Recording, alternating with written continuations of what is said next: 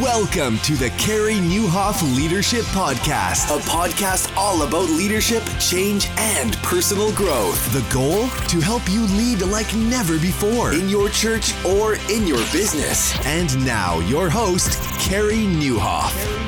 Well, hey, everybody, and welcome to episode 190 of the podcast. My name is Carey Nieuwhof, and I hope our time together today helps you lead like never before. Well, I'm excited about my guest today because, chances are you've heard of him. His name is Nick Vujicic, and he's best known for the message he brings in the context of being born with no arms and no legs. Yeah, when you hook the story and the name together, I'm pretty sure most of you have heard of Nick. And he has done some amazing things. He has preached the gospel to millions of people around the world, been interviewed hundreds, if not thousands of times by, a whole bunch of people, including Oprah Winfrey.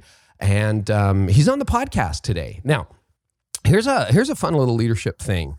When you're interviewing somebody as interviewed as Nick Vujicic, what do you do? Like, do you just ask him all the questions that everybody asks him? And I mean, quite honestly, it's right on his website. People ask him, what's it like to be born without arms and without legs? And he has an amazing story. It's definitely worth checking out. But I thought, for this podcast, as a long-form podcast, why not do something a little bit different? So I decided to ask him some questions that he probably doesn't get asked that often. And so see what you think of the approach on this interview. I'd love to hear your feedback.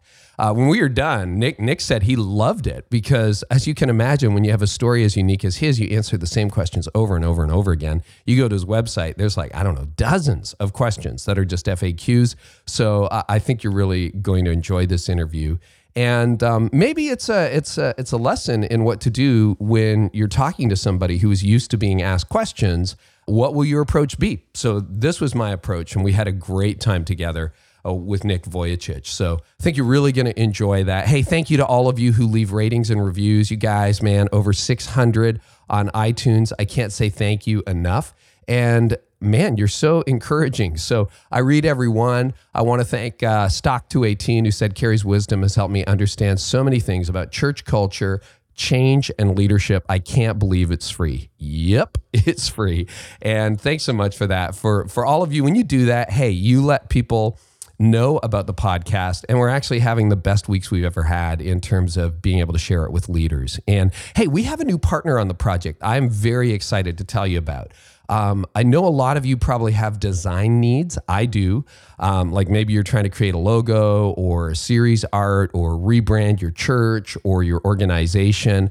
Let me tell you about Design Crowd. Design Crowd is a company that helps thought leaders and entrepreneurs outsource or really crowdsource custom logo right down to business cards, website design from designers around the world. And Design Crowd actually has, are you ready for this, 600,000 designers globally ready to help you with awesome creative ideas. So how does it work? Well, you post a brief description describing the design you need. Design Crowd will invite its 600,000 plus designers to submit. Within hours, you'll actually receive your first design, and over the course of, about a week or less, a typical project will receive 60 to 100 different designs from designers around the world. So you can actually just pick from among them. So all of a sudden, instead of hiring a designer, like how much is it going to cost? And, I don't really like his work. How do we negotiate this? I mean, you decide all that up front. And because you're a podcast listener here, you get a VIP offer. For a special $100 VIP offer for all podcast listeners here, check out designcrowd.com/Carey. That's designcrowd, DESIGN crowd.com/Carey, CAREY.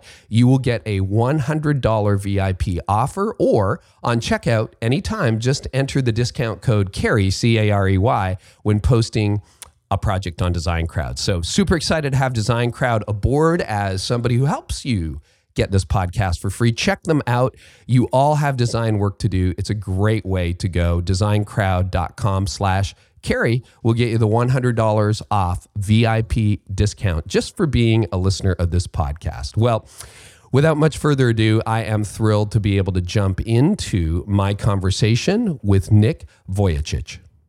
Well, Nick, you've been interviewed hundreds of times, and I'm so glad that you're on the podcast. So thank you for saying yes. Great to be here, Carey. Thank you so much for what you do, and encouraging all who are listening. Hello to everyone. That's great. And I got to love an Australian accent. I really do.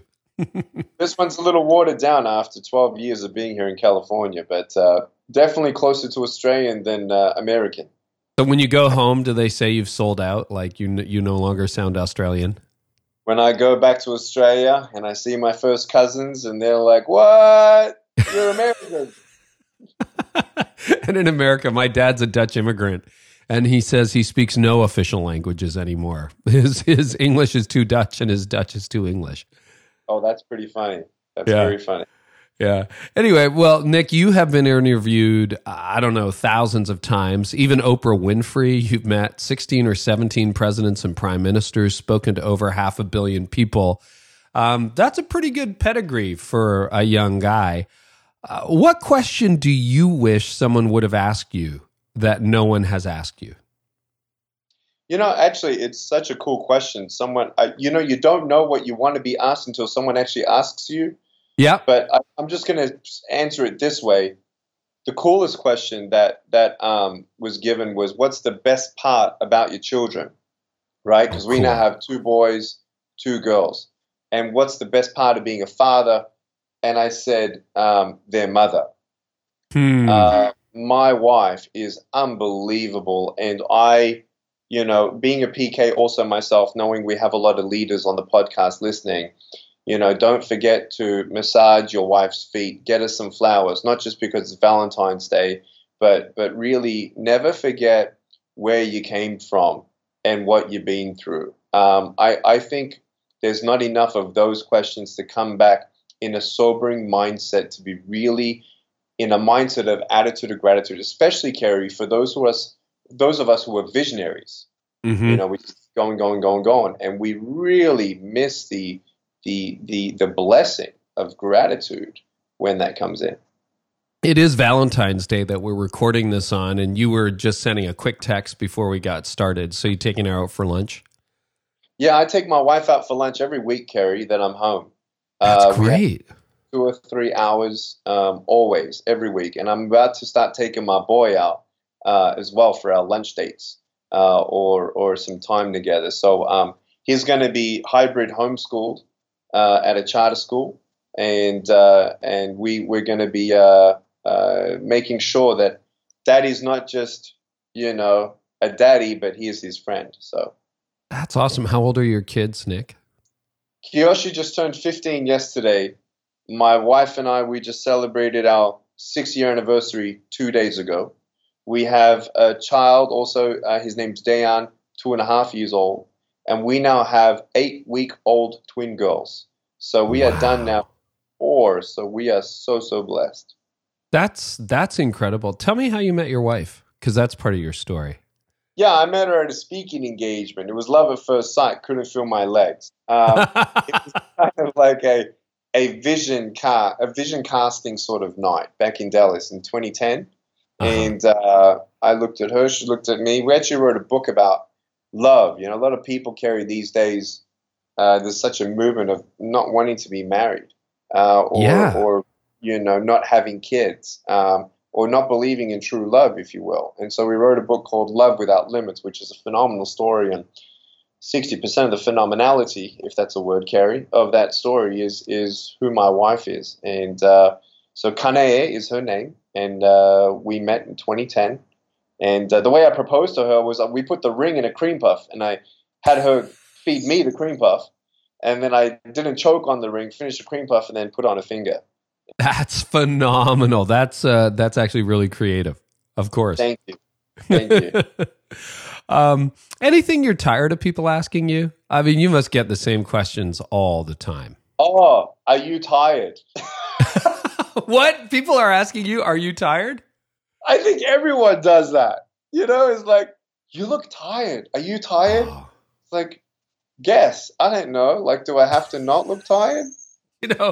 My grandmother was one of the, I don't know why I'm talking about my family today. My grandmother's one of the sweetest people I've ever met and one of the nicest influences in my life, like another mom. But every time I saw her, she would say, "You look tired." And eventually I'm like, do I really look that bad all the time? Like, I guess I just look terrible all the time.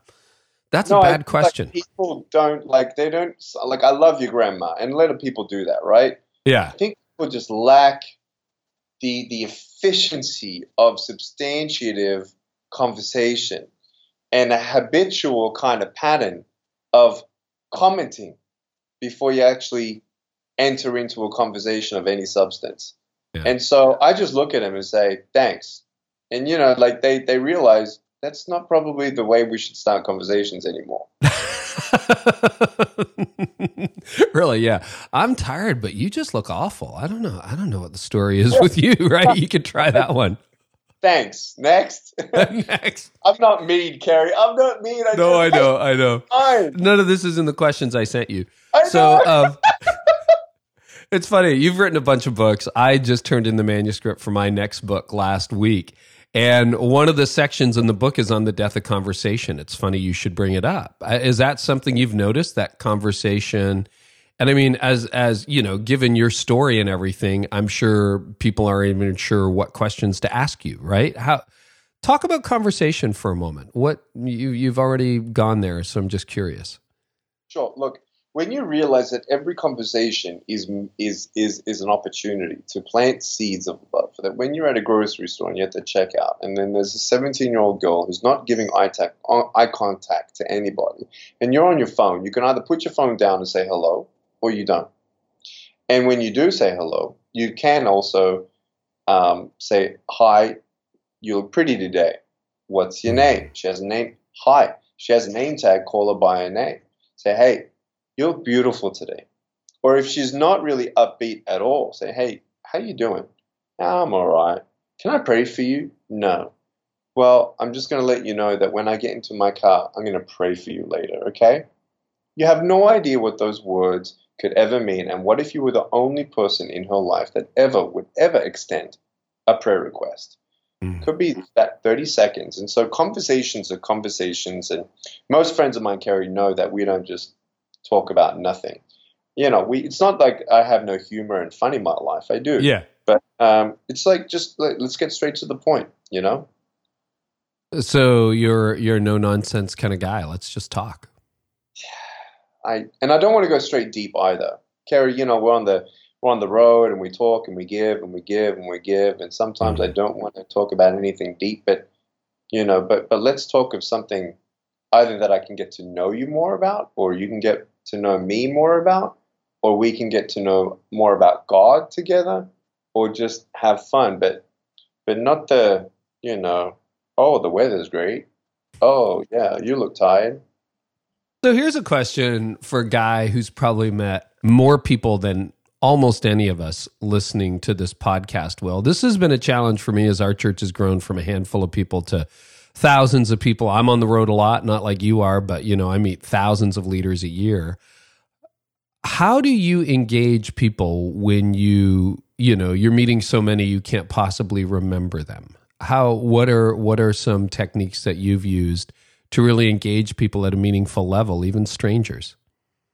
I think you have to recalibrate your mind to actually know what other people think of you and not what you think other people are thinking of you, if you're with me.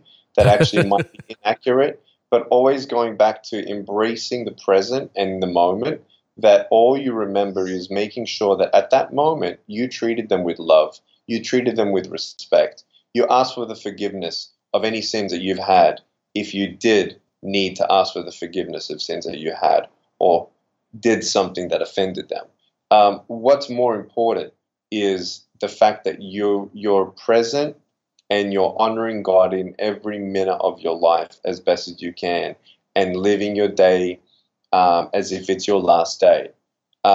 When people understand that I meet a lot of people, they know that a lot of it becomes a blur. I mean, there are people, you came to my school, you came to my church, you came here. There are some times where I really do remember it. There are really some times that I do forget it. But why put that extra pressure on you to be superhuman?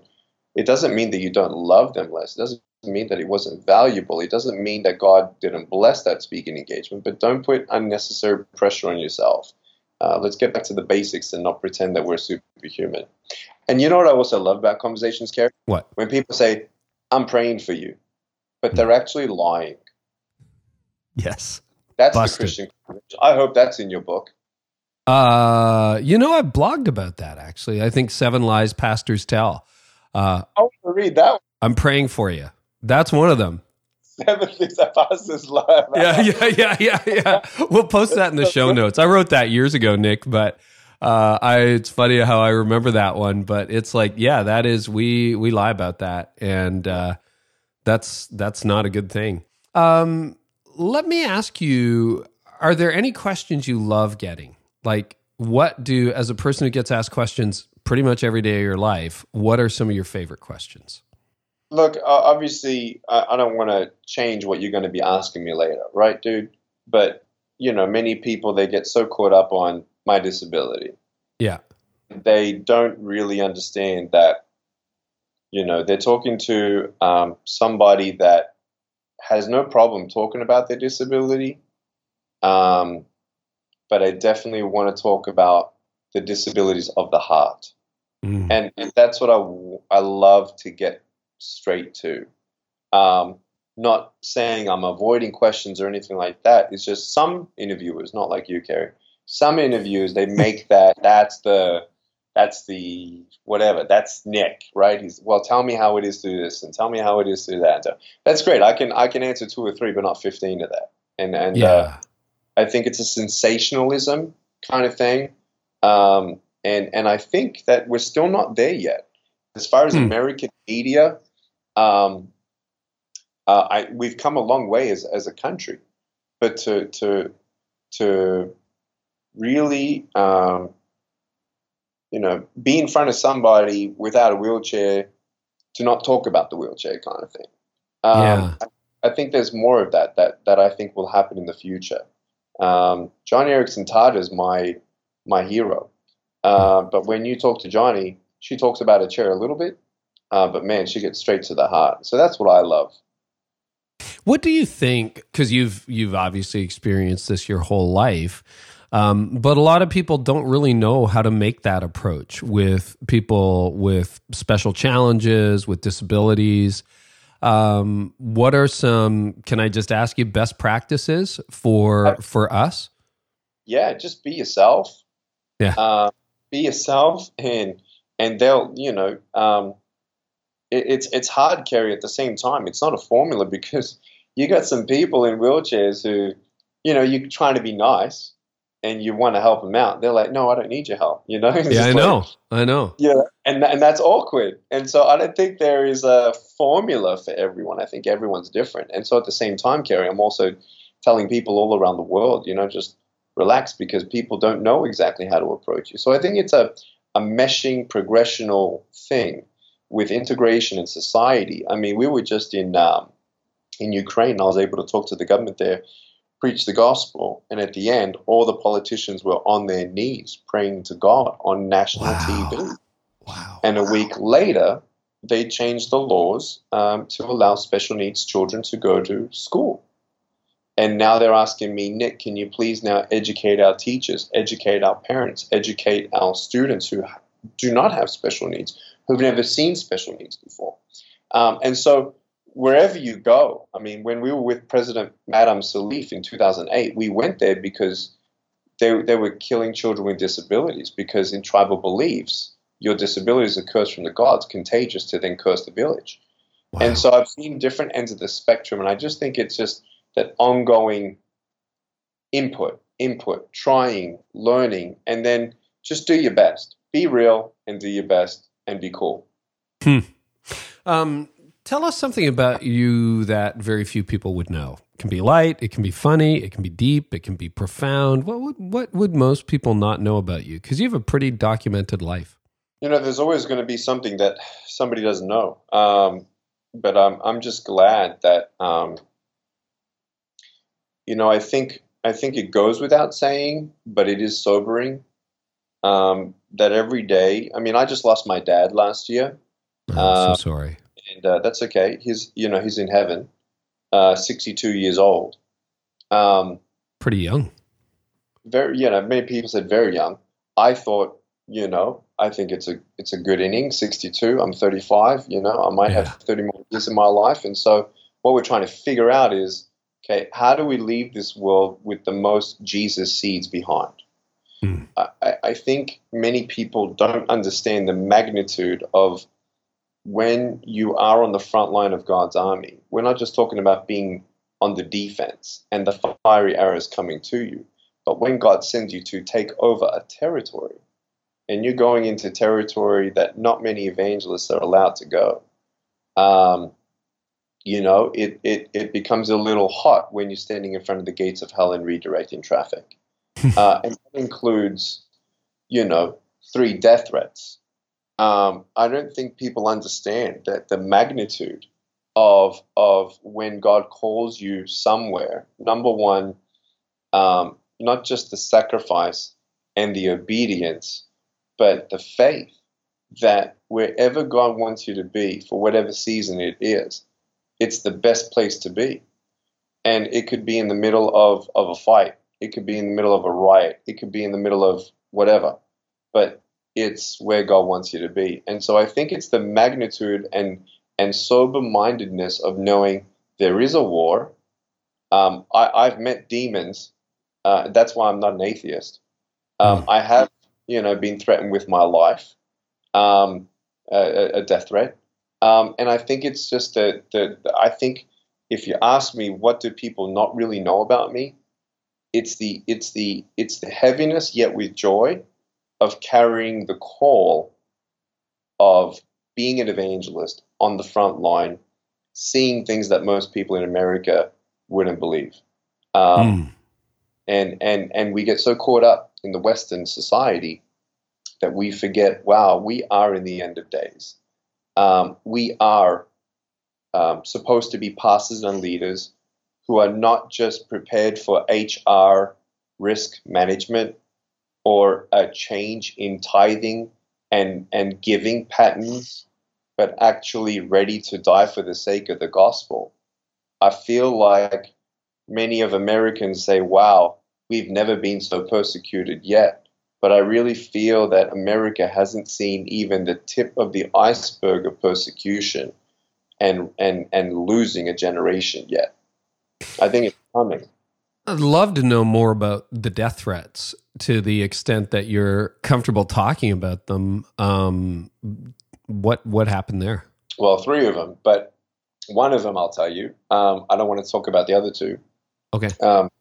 But one of them was in a country in Southeast Asia, and I was 3 or 4 years old, and not many Christians in that country. And yet we would be, but when there are Christians, the churches are mega. Yeah. It was just incredible. So, the remnant are blessed. And so, we saw about, 15,000 people a night hearing the gospel of Jesus Christ, and about 5,000 a night coming forward, to receive their Lord and Savior. So Life Without Limbs ministry has actually now seen over 1.1 million people give their life to Jesus Christ face-to-face on 3,000 stages in 68 countries. And so we got an email saying, if you ever come back to my country, we're going to kill you. And I went back to the country 3 years later and did the same thing, altar calls and same amount of people. It was just incredible. And we got an email saying, I came there to kill you, but I gave my life to Jesus Christ instead. And today, he serves in the church, was able to preach the gospel to his family, bring them to church, and they're all still in local church today.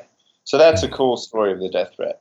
And does that freak you out? Did that ever get you to the point where you thought we can't go back there, or we need to change approach or strategy, or how do you handle that? Look, by the grace of God, we have such an incredible board of directors that we're now moving forward with kind of a 10-year vision plan. And we kind of, know as a ministry what the 43 countries are that influence surrounding countries, which then influence the rest of the world. And so by the grace of God, we'll be going to preach 6 countries a year for the next 10 years.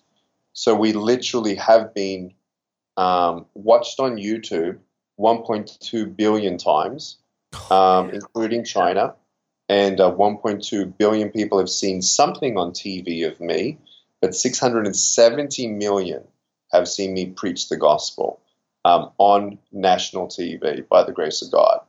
And so our next 10 years is to reach 1.2 billion with the gospel. And so when you have that on your shoulders, number one, family's everything, right? And your own relationship with God. No matter what happens, you know that your family knows that you love them. And no matter what difficulties you have in your life, no matter what that looks like, you always come home. And I've got kids, right? 5-year-old. He gives me a hug, gives me a kiss. It doesn't matter what happened that day. And I feel like what I've learned in the last 2 years is leadership and delegation. And when you can do that, you can do more when you have more people with us. Yet at the same time, Carey, by the grace of God, we've never had more than 10 staff on our ministry. Wow. So very lean, delegate, equip, release, empower. And then you have staff members that actually say, we're actually fasting and praying for you. Will you join us? Incredible. And when you have staff that actually fast for you, like if the staff went up to their local pastor and said, I'm fasting for you. I wonder when the last time that was that somebody told their pastor, I'm fasting for you, without asking. Right. It wasn't part of a Sunday initiative or something like that you preached about. You also mentioned demons, which is interesting. Now, among our listenership, church leaders, there'll be people who are like, oh yeah, I'm totally get that. Others who are like, that's not even real. I always believed it was true because of the Bible. It was in ministry that I kind of had some experience with it and went, oh, wow, that's what that's talking about. And yet it's not something I dwell in daily.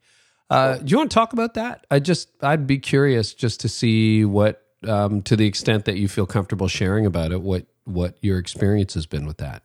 Look, it's really simple. Witchcraft, voodoo, black magic, really real. Yeah. The American church kind of grapples with the question, why do more miracles happen in Africa than America? Have you heard that? I have. Yep. I believe there's actually a logical explanation for that. When you go to, and it's all supernatural, but it's logical.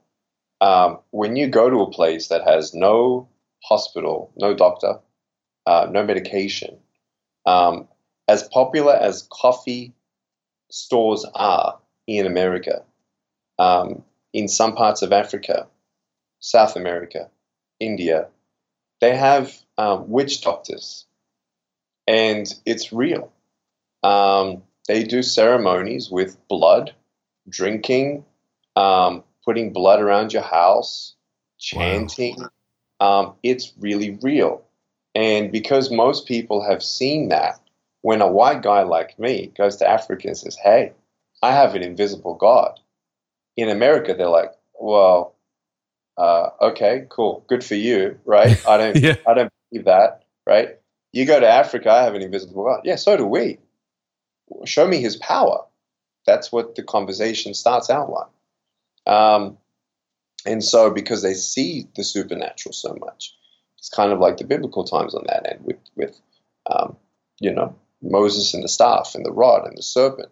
Look at that. That is the demonic. That's not God that fights against himself. It's his angels against the demons. And I'm not saying that I look for a demon under every rock, but man, when you feel a demonic presence from the other side of the hotel room, through the wall before he even walks through in San Francisco, and you see this black figure, 10 foot tall, 5 foot wide, walk through the room and lean over you, and this screeching noise. I actually, in my specific experience, find out that 2% of every teenager in America has woken up in the morning with a pressure on their chest like crazy and a presence in their room, and they think it's all just psychological and mental.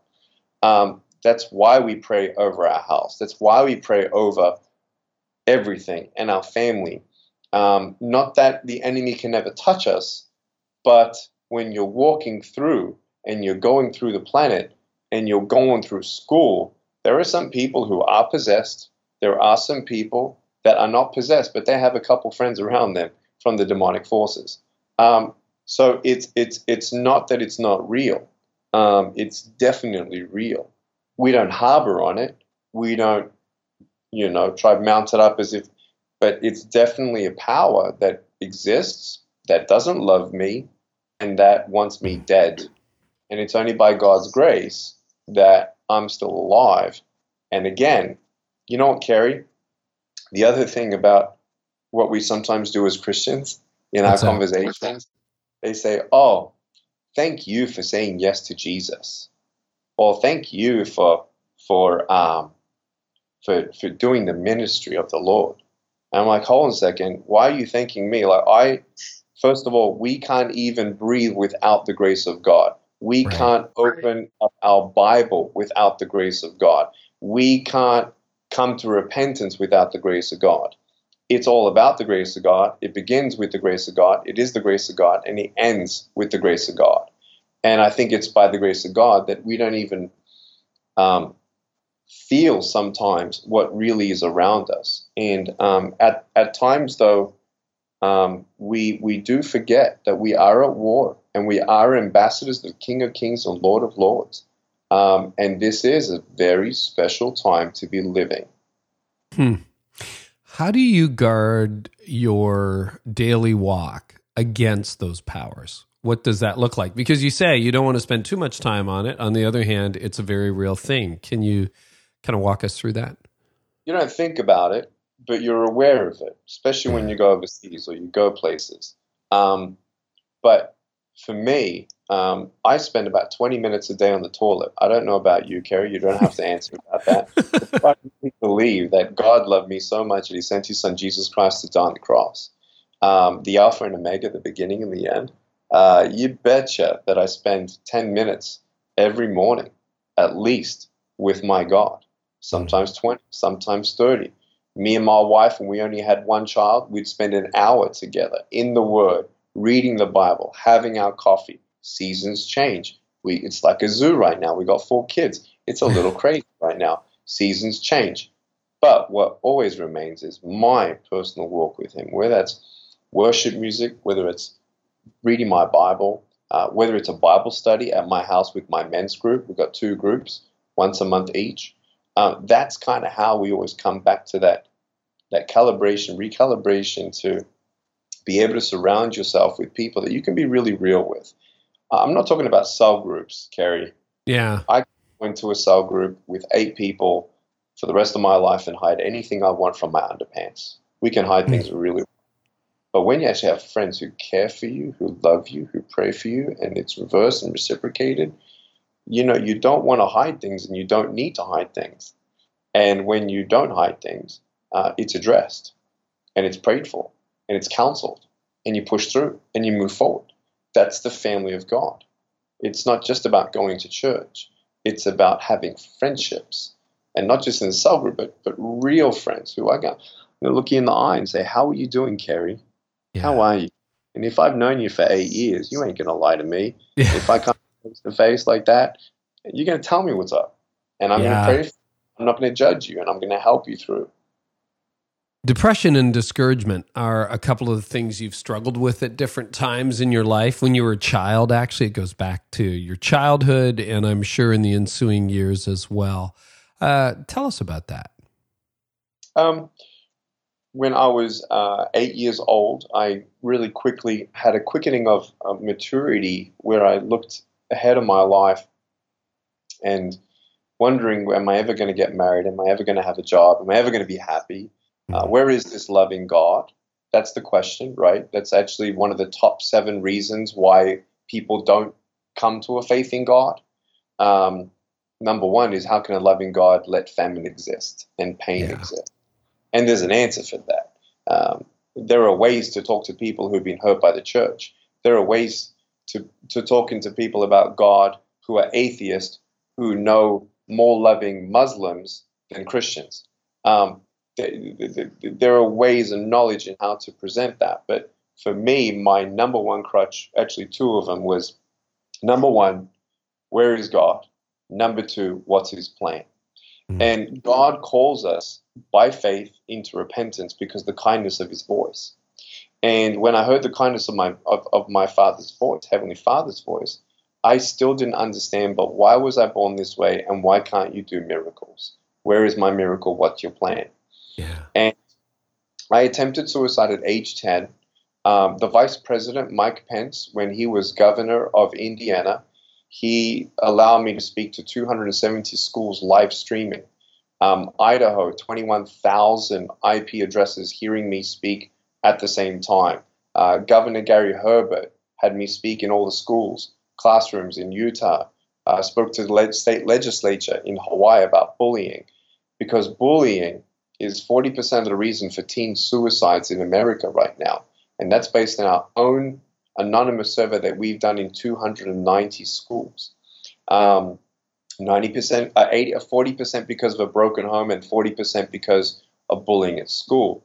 And so because of bullying at school and not understanding what plan God had for me, I started getting angry and alone and isolated and feeling like I was a burden to my parents.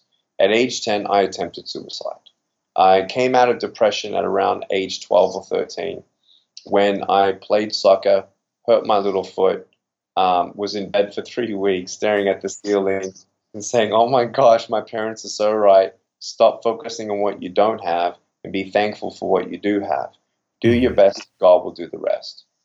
But the pivot for me, the tipping point, was age 15, reading John chapter 9. A man was born blind. No one knew why he was born that way. Jesus said it was done so that the works of God will be revealed through him. And what I realized was Jesus didn't sit the blind man down and say, hey, my name's JC, I'm the healer. I'm going to put mud on your face and give you a facial, and after that, you're going to be able to see. He didn't tell him nothing.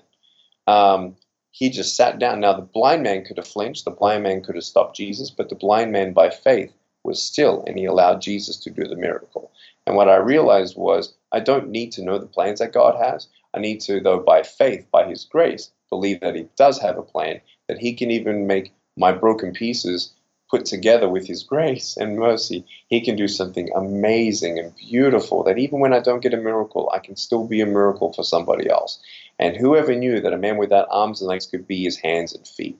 And that's why I wrote that new book, Be the Hands and Feet, because we believe that we all are instruments and tools in God's hand to not every pastor is an evangelist, okay?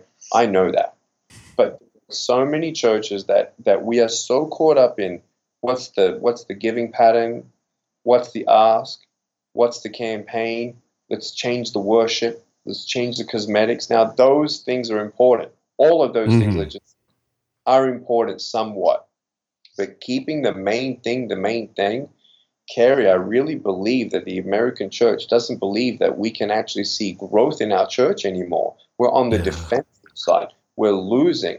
But let me tell you, how quickly the church doubles in membership in America is not so dependent on what worship music and how the style is, or actually the necessarily teaching, as much it is the question of how many lost souls will actually come through the doors of the church. And how many lost souls will come through the church is how many people are actually invited to the church. Yes. There are so many people and pastors, they have the congregation on the shore of the lake and they're preaching, but people on the shore are more called not just to be ushers, not just to lead a cell group, but to be evangelists.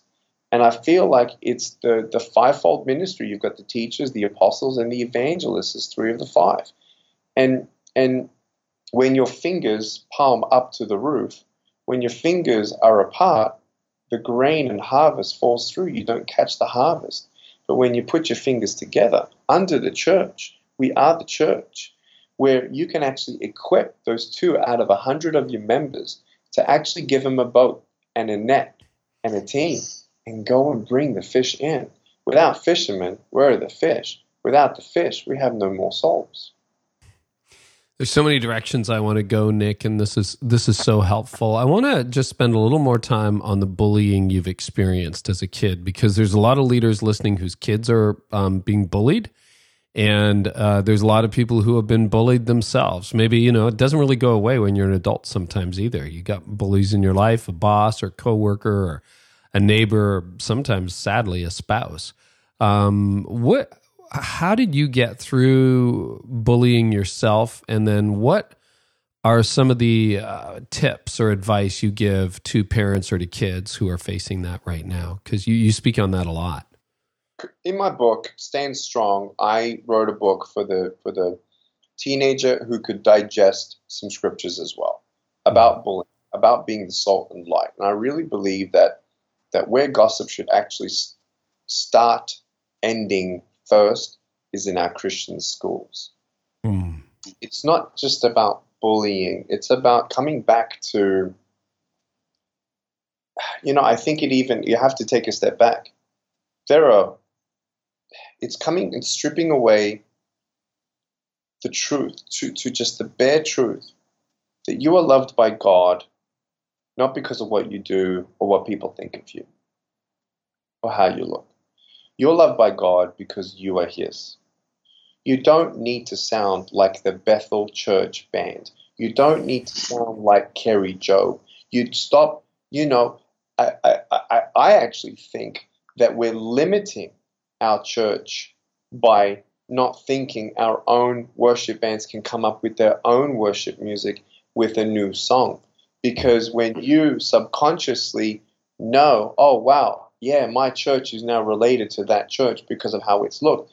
We're all organic. We're all different. We're all blessed. We're all God's children. We don't need to look like somebody else. We don't need to be anybody but us in Christ. And so when you take that step forward and realize, wow, we're all a family, individually, uniquely made, perfectly made by God. We're wonderfully and fearfully made. Now, with that, it's now teaching our next generation and all of us how to appreciate one another and not just compartmentalize everyone. There are some people, Carey, that I am very good friends with that speak in tongues. They speak in a lot. And they, prophesy and all that stuff. Now, I've seen how gifts of the Spirit has sometimes taken the distraction from the main thing, keeping the main thing. But am I still friends with those people who speak in tongues? Absolutely.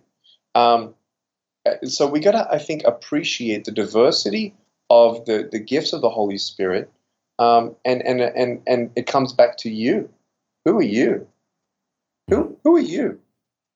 And when you know who you are, then you know that same compassion that God gave you and the same mercy and forgiveness and patience is what you give your bullying spouse, is what you give your bullying members. You're firm but fair. These churches, these pastoral leaders, I feel so sorry for them. I never want to be a pastor because my dad was one. Yeah. He came up to me and said, you need to do this, you need to do that, you need to do this, you need to do that. Now, I'm not telling the church you need to now bring an evangelism program in it, but I am called by God as an evangelist to say, hey, who are we? Let's come back to the basics of your real value. You don't need to look like anybody else. And let's get the lost souls in the door. Because until we get the lost souls in the door, we ain't going to grow. But coming back to this value, for me, I think it's coming to the basics, and it's got to start in the home.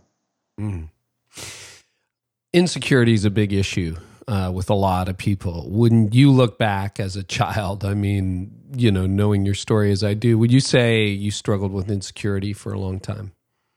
Yes, sure. I think it's the biggest weapon of anybody, and I'm not speaking like out of a psychological thing, but Sure. It's always understanding that if there's one thing, Carey, that the enemy can take away, is your joy. When you've lost your joy, and your joy is not in the salvation through Jesus Christ, then he's taken something out beneath you. And I think the biggest thing that the enemy can try devastate is the establishment of your value and identity after you've met Jesus Christ. So reading that story in the Gospel of John about the man born blind was a turning point in your life. But what are some of the other things that have helped you gain, like you come across as a very secure person, you've made peace with the way you were created, and what were some turning points with that? I think one of the things that God really used, obviously my parents. Yeah. Second, my wife. Love my wife so much. She's the most incredible person on planet Earth. What I will be doing with my children, Carey, is taking them around the world. Okay. I want them. I'm not going. No offense to any pastor. I'm not ever sending my son to go and build a house in Mexico. Okay. I'm going to send my son to the HIV Children's Orphanage in Tijuana, where no church is helping them because they're told that God's punishing them because of their sins. That's where I'm taking my teenage son, because it's wonderful and fluffy and warm to go build a house. So nice. It's so nice. We can be a clean Christian, or we can get our hands dirty. You see, we don't want to be faced with the amazing, scary, sobering mindedness that if you put 100,000 churches together, Carey, in America, and these churches take 3 foster kids home, we don't need a foster care home. I don't think that we really want to look ourselves in the mirror. And when you really look yourself in the mirror, when you actually try and do an anonymous survey of your youth group, you will be surprised at the percentage of teenagers that we think are Christian are actually bullies themselves at the school and sexually active. Yep. Now, if you did an anonymous survey of every church-going teenager in America, how many of you are sexually active? How many of you actually had an abortion? Do you know what that means, Carey? Everyone knows what PTSD is, but no one knows that there is a suffering of a woman after abortion. And no one sits down when they're 22 years old, 32 years old, and sits down with them, says, tell me about your life. Oh, that happened? Well, let's counsel you through it. Unfortunately, it's not on the pastor. I'm not saying this on the pastor, but getting a creative system of counseling that meets the needs of our community. And I feel like it's warm and fuzzy to go and build a homeless person a house for a week with Western people. But it's a whole new thing to say, well, hey, what about our orphans? What about our own church members? Are they literate in the Bible, or are they illiterate? We're all talking about the stats of 18-year-olds going to college and never coming back to church till 35. Well, has anyone dug a little deeper and said, well, can they quote 10 scriptures from the Bible? Yeah. You know, it's like, hey, let's look ourselves in the mirror. Great, dude, I'm all for building houses. I'm all for international missions. Me and my wife, we sponsor 3 kids. But you know what we want to see happen in America? I want to sponsor 10 foster kids. And if I can't have a foster kid in my home because our family can't do it, we're going to start buying meals for the foster parents that are doing fostering for other kids. And you know what? Let's partner with a Christian mortgage group to vendor finance a bigger home for those foster parents to then double up in how many foster kids they have. There are some organizations out there, Carey, that say, well, we're going to help. I'm not going to red flag them. I'm just going to say, you can get a special deal on our mortgage because you're this, this, and this. But you actually call them up. Well, you need to prove that you're actually making $65,000 a year. Well, are you really helping them or you're not? Or is it some money-making business? Mm. So we got to understand it is time that America looks after our own children and stop talking about how the enemy is attacking us on the front line where we have our own backyard dying. We got to really understand that the purity of sending out the missionaries. There was a time, Carey, where the missionaries were sent out of America like no other nation, Now it's time to be missionaries in our own backyard, getting ready to bring another wave of that. So the question is, what are we preaching in our churches?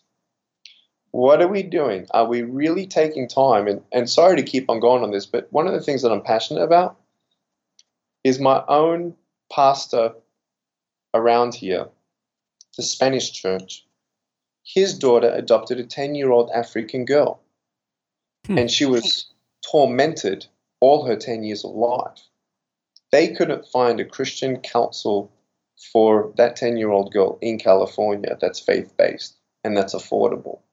Meanwhile, we have an army, get this, of Christian psychologists working for different departments of the government, different organizations where they cannot say the J word.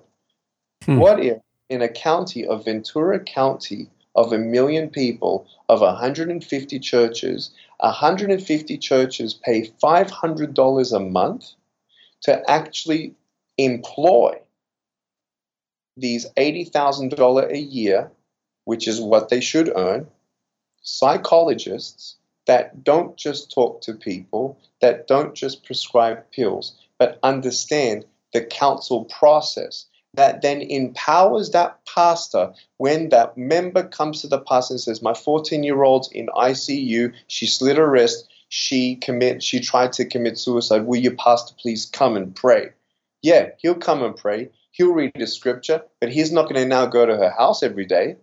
And it can't just be a cell group, because our cell group members don't always know how God uses psychology. Just like God uses dentists for a root canal, God uses counsel for PTSD.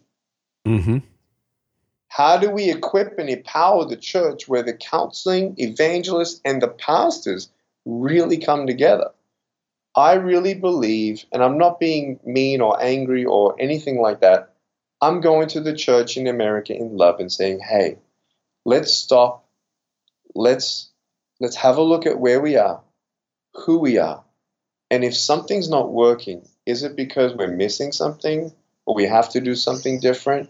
It's got nothing to do with the style of stuff, but going back to the original gospel, meeting people where they're at, being the hands and feet, not turning a blind eye to what we really have stewardship of. It's fascinating because, you're commenting on the international church, you're commenting on the domestic church, but you have gone all over the world as an evangelist. Where do you see the openings? Where do you see the openings in America? Where do you see people's hearts being cracked open? And then I want to think about that internationally as well. Got a lot of preachers listening. Okay. Bible clubs in schools. Really? Bible clubs in schools. Period. And the second thing, mobilizing the church. So, we live in a country that still allows you to talk about God. Yeah. That door is shutting. True. Where I am in Canada, it's pretty much closed. Not in America. In Australia, closed. Many countries, closed. Finished. Done. No more. Not even on the premise after school in Australia. Okay? Wow. That is coming. And if you don't believe it, read Revelations and see what God says. Eventually, it's going to come. Woe to us who never walk through an open door. God, do something. Walk. Yeah. Get real. What do you see happening in Bible clubs in schools? Tell me about that. There are creative ways in starting Bible clubs at 200 students on the first Bible club. It's very simple. It's not science. One Voice Student Missions, Brian Barcelona, started a couple of Bible clubs in Northern California, which included Oakland, gang-infested cities and schools, okay? He went there for a month, once a week. He gave them pizza, gave them donuts, befriended the cheerleading squad, the NFL, the student government, and the influential people. And then they're like, what are you doing? I just love you, man. Hey, a month later, we're going to start a Bible club. You want to come? Yeah, why not? They started 200. A school of 1,200 had 700 students gather once a week to hear about God in this one school. They were feeding pizzas to these kids. God called Brian Barcelona down to Pasadena, California. They had no money to keep that running. When the city heard that they're going to shut down the Bible clubs, guess what the city said? We will not allow you to shut the Bible clubs down because you're feeding our children. We will pay for the pizza. Please continue to talk about your God. Wow. I did not know that story. That's powerful. You got to check this out. Jesus Club. He's got a book on it. It's amazing. So we're helping him out as much as possible. 32 full-time volunteering staff. They were just last year on a $30,000 budget. They're doing phenomenal. 81 Bible clubs this year, bro. 81. All across California. So so there was this one church that took him on, right? This challenge to start a Bible club. It's only a church of 150, Carey. Do you know how many people they're actually reaching every week now?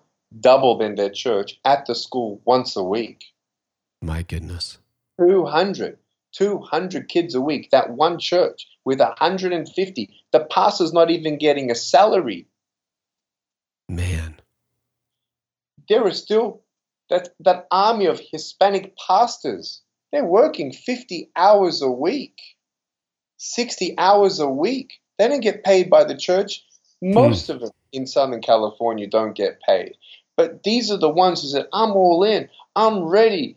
I ain't wasting time. We're going to go. We don't have much. We're going to believe for God for more. That's the people who are aggressive and understanding. It is time to walk through those doors before the doors close. That's number one. Number two, Carey, I'm all for people praying for revival for this country. Mm-hmm. I don't know if anybody stopped to think, what is revival? Mm-hmm. What is it? There is, I'm not going to say who. There are some publications on the Christian media saying, oh, revival's breaking out here. Why? Because 200 people gave their life to Jesus Christ? Mm-hmm. I don't think so. Be very careful with the word revival. Is it when everyone now just starts speaking in tongues? You and I know that's not revival. Revival is however God does it, that's up to him. However it looks, that's up to him. I'm not focusing on revival. I, though, in a logical sense, I love the people who are trying to bring 1 million people to Washington, D.C. to pray for the country. We can't do anything without prayer. Amen? Amen. Mm-hmm. But what if 1 million people were shown how to do street evangelism? And 1 million people preach the gospel to 20 people in a day. And 20 million Americans heard the gospel of Jesus Christ. And 10% said yes. Because we taught 1 million people what to say when they ask us a question. What would you do? How would you train them? It's not hard, bro. We train everyone for everything. So role play for a second. You're putting me on a street corner. What do I say? Well, that's a plug and play. But basically, bro, it's actually a sad state of an American church where I can sit you down, Carey, and because you are who you are, you're not the average Christian. You talk to pastors and you know the word of God. We have But if you conversations. sit down the average Christian and you say, please share with me what the gospel is and who you were before you received the gospel in your life and what it did for you after. Do you know how many people cannot say that in 3 minutes? And we talk about the attention span of people in the world. Well, you got to figure out, how do you sum that up? Because the Holy Spirit will speak through you, sure. But I'm not gonna get up in front of a street corner and just do this. Yeah. Mouth open. Stuck. Yeah. No, and personal testimony is hard to refute. Personal testimony is the biggest thing. It is the most powerful thing that you Well, can I mean, isn't that the heart of your story, Nick? Really? It's personal testimony. That's the bottom line. That's why I've written this book, Be the Hands and Feet, because you have a story. And you can share it. So anyway, the other thing is evangelism. Big thing domestically. Okay? Yeah. Mobilize the army in how to talk to somebody who's been hurt by a Christian. How do you talk about how I talk to somebody who's a veteran PTSD is different than somebody who's never seen a father in their life. Right. How I preach. So it's equipping the church. We equip the church for many things. We spend between 100,000 churches. I think we've spent more than $1 billion on buildings. I think we can spend some money and time and investment on actually teaching each person how to preach a gospel. Anyway, that besides, internet's a great thing. Yeah, it is. But internationally, Carey, you ask me internationally. Pray for Russia. I don't think Russia is closed. It looks like it's starting to open. India, you watch that country shake in 7 years' time from now, because they're going to be grappling with the outcast system with the new generation who's been now knowledgeable about value of people, whether they have arms and legs or not, and they're not outcast. That is going to challenge their Hindu religion to the core of that country. Look out for, I'm going to say pray for Latin America and pray for Africa.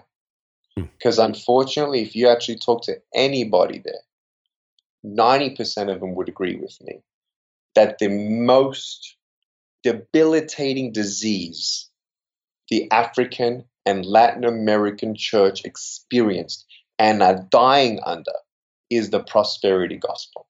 And if you ask them, what is the one thing that is thriving? And they'll say, when the church realizes it's not about them and they meet the needs of the people. Yeah. Wow. That is the basics. How do you, I just want to go back to what you said, because go ahead. Eastern Europe's going to be fun. You watch, I reckon that's kind of where we're going. We feel there's just a ripe season in Eastern Europe for life without limbs. All the Balkans, they're ready to hear the gospel. Most Protestant churches are seen as a cult by the Orthodox Church. But there is a shift that's beginning.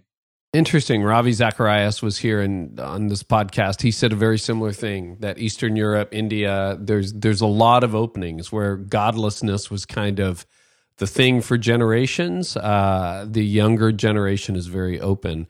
Whereas in America, it's the opposite. The parents were open and the kids are more closed. You talked about being hurt by the church, and maybe that's a good place to sort of, land the plane. Lots of people have been hurt by the church. It's something we run into every day.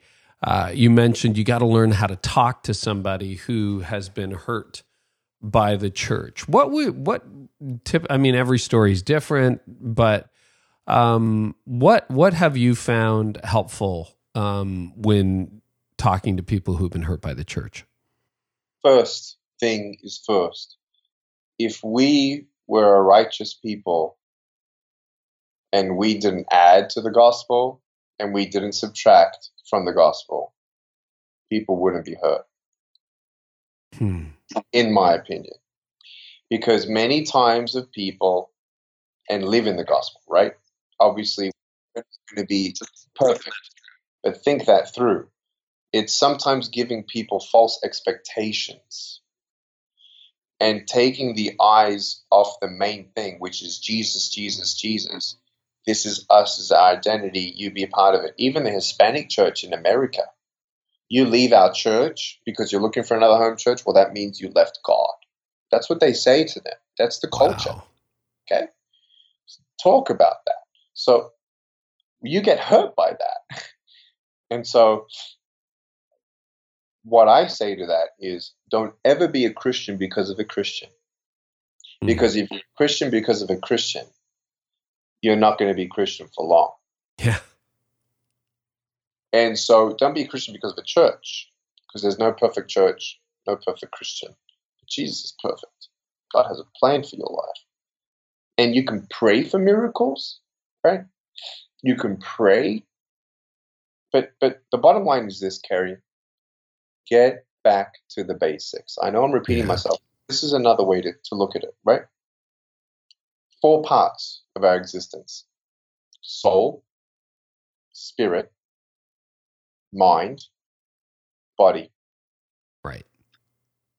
Find Jesus, atonement of his blood for your sins, forgiven, the resurrection, hope, salvation, heaven. Great. Spirit, no longer you that liveth, but now Christ, the Holy Spirit that lives in you. But now it's a daily work of the mind, the renewing of your mind. Mind, your emotions, your psychology, whatever that looks, it's the mind. Then it's the body. The body's last. The body's last, bro. True. With so much emphasis on that crappy piece of flesh. Yep. Crappy piece of flesh. Comfortability and appetite and desire. I want arms and legs. No, I don't. I don't want arms. I didn't wake up this morning. God, give me arms and legs. Valentine's Day. God, give me a wife. Great, I'll do it too. But don't forget the joy of your salvation.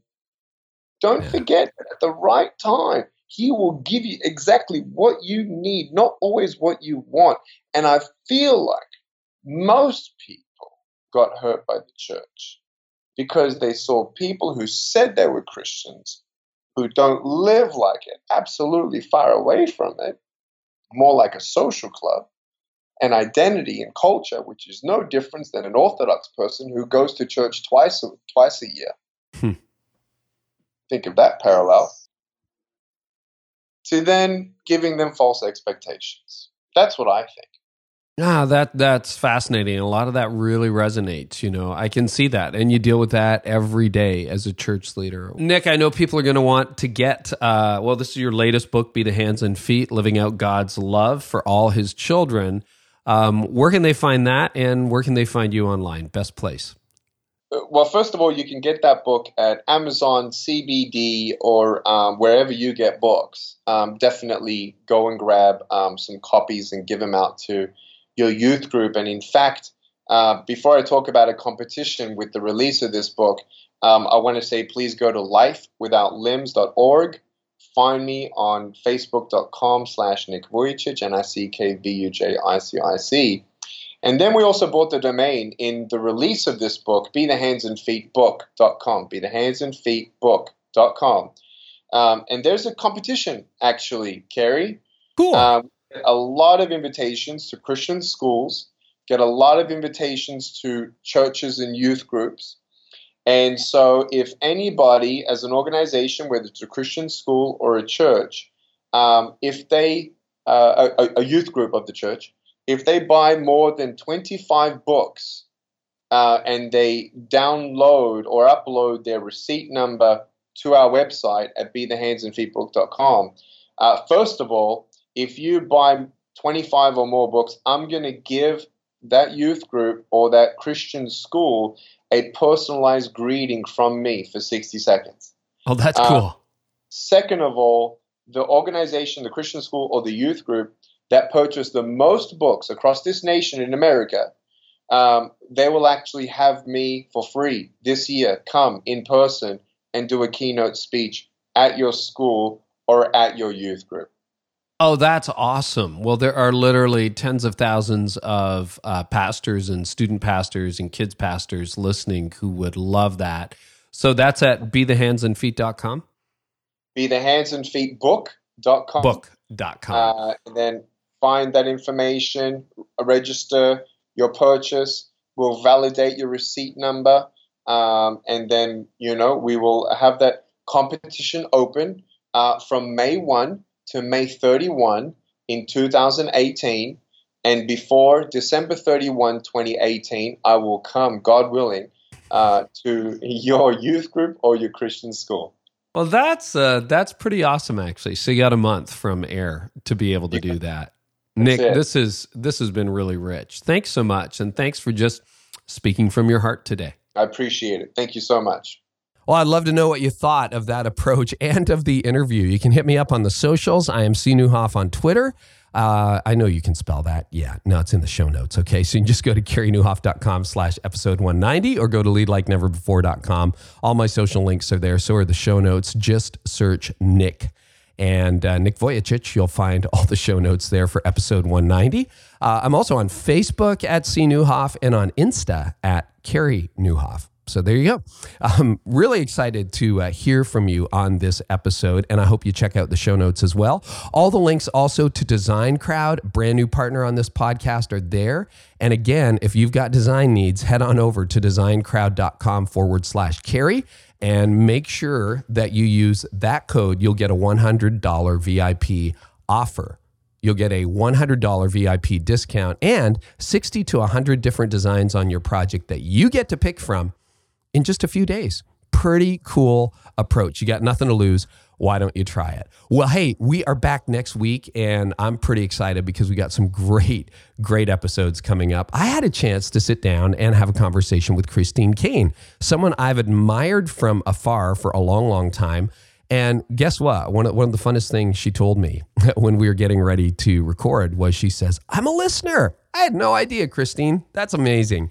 And she's on the podcast next week. So here's an excerpt from what's coming down the pipe. For those that know my story, at 33, I found out I was adopted. I didn't know until I was 33. So again, I'm in this moment of getting this devastating news, which, welcome to leadership. I mean, in terms of like whatever it is, whether you're leading a church or you're leading a ministry or an organization, every day is full of moments where you are going to get some news about something that you were not expecting. So I think in that moment, what you truly believe is revealed on the inside of you. And I think what it shows you is whether in this moment, have I been trying to control my life, and did I have some sort of unrealistic expectation of God, or do I really trust God? So the fact that this news is unexpected to me, it's not unexpected to God. So how am I going to navigate this in faith, even when I'm feeling a degree of fear? How do we move forward? All right, so that's next week right here on this leadership podcast. I want to thank you guys so much. I don't know what you're doing. I'm recording this on a day where all of you in the Midwest and in Canada are suffering through really a miserable April blizzard. And I know by the time this hits the airwaves, well, number one, I'll be in Australia. Number two, and hey, Australian listeners, we're going to have fun together this month, okay? And New Zealand. Don't forget New Zealand. I'll be there as well. All of May. We're so excited to be with you guys. And I'm sure the sun's going to shine sometimes. And I hope this has been a little bit of light in your week. Thanks so much for listening. We're back next week with a fresh episode with Christine Caine. And I hope our time together today has helped you lead like never before. You've been listening to the Carey Nieuwhof Leadership Podcast. Join us next time for more insights on leadership, change, and personal growth to help you lead like never before.